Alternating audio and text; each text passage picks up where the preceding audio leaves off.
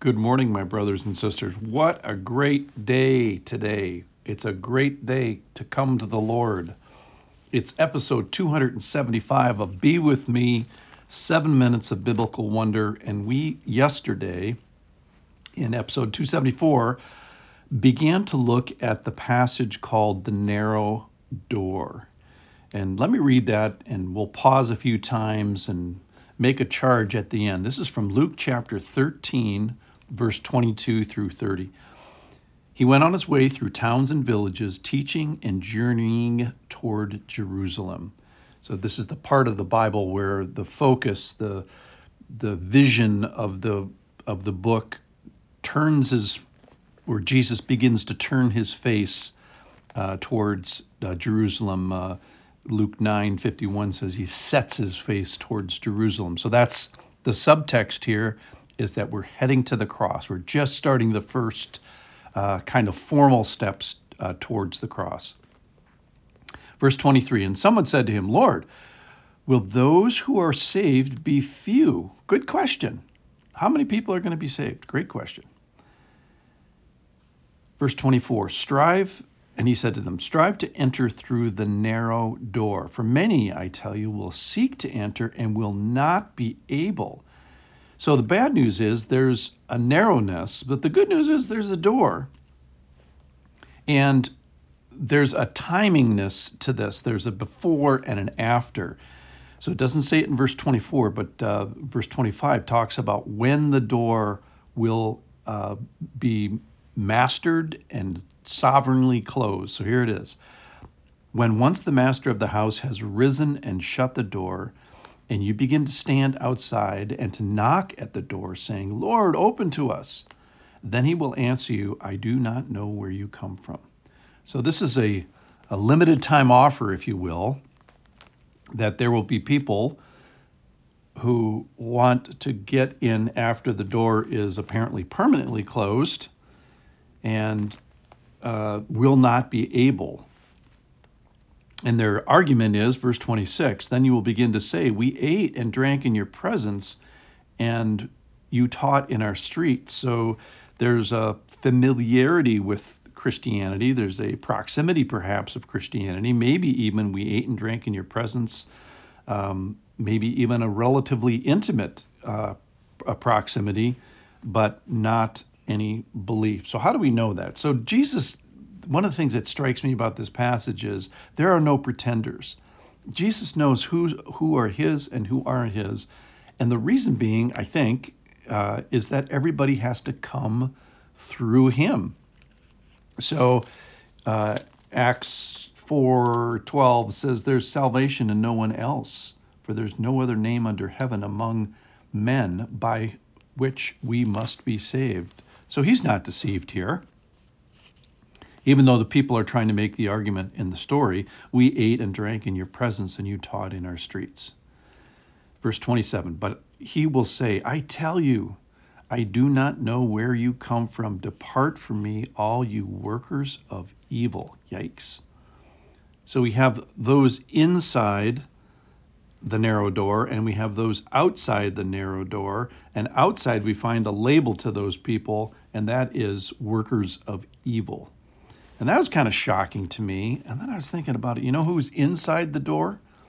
Is workers of evils that are forgiven. So it's not that there's more righteous people inside, unless you count the righteousness of Jesus' blood over the top of us and his forgiveness. We're all sort of in a bad way. So this evil, the workers of evil, are inside and outside. It's just the forgiven part that's the key. Okay, so then we find out the woe here, verse 28. In that place there will be weeping and gnashing of teeth when you see Abraham and Isaac and Jacob and all the prophets in the kingdom of God, but you yourselves cast out. So a nasty picture outside the door, and then finally the inside picture. And people will come from east and west and north and south and recline at table in the kingdom of God. And I just love this, that from Luke chapter 12, verse 37, blessed are those servants who the master finds awake when he comes. Truly I say to you, He, Jesus, will dress himself for service like a waiter, that's parentheses, like a waiter, and have them recline at table, and he will come and serve them. Jesus is doing the serving at least one of these reclining tables. And behold, some are last who will be first, and some are first who will be last. So here's my charge this morning. Today is a great day to believe. Today is a great day to become a part of God's family. So how do we do that? So let's just review. You agree with God about sin and separation.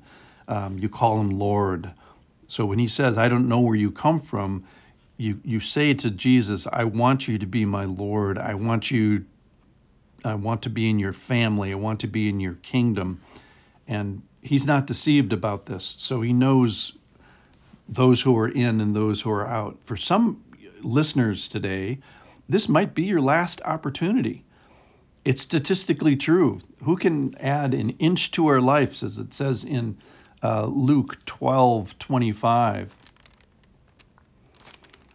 In which of you, by being anxious, can add a single hour to his span of life, to the length of his life? None of us.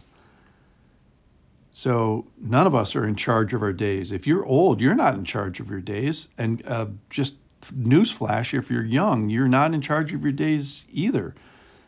My brother told me the other day that someone in his neighborhood, perfectly healthy, quote unquote, dead 7 days later because of the virus.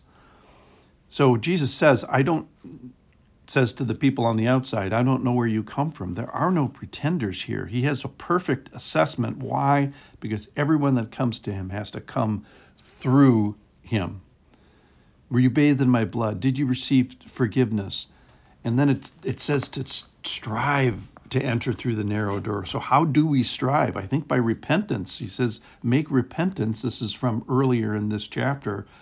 Unless you repent, you will all likewise perish.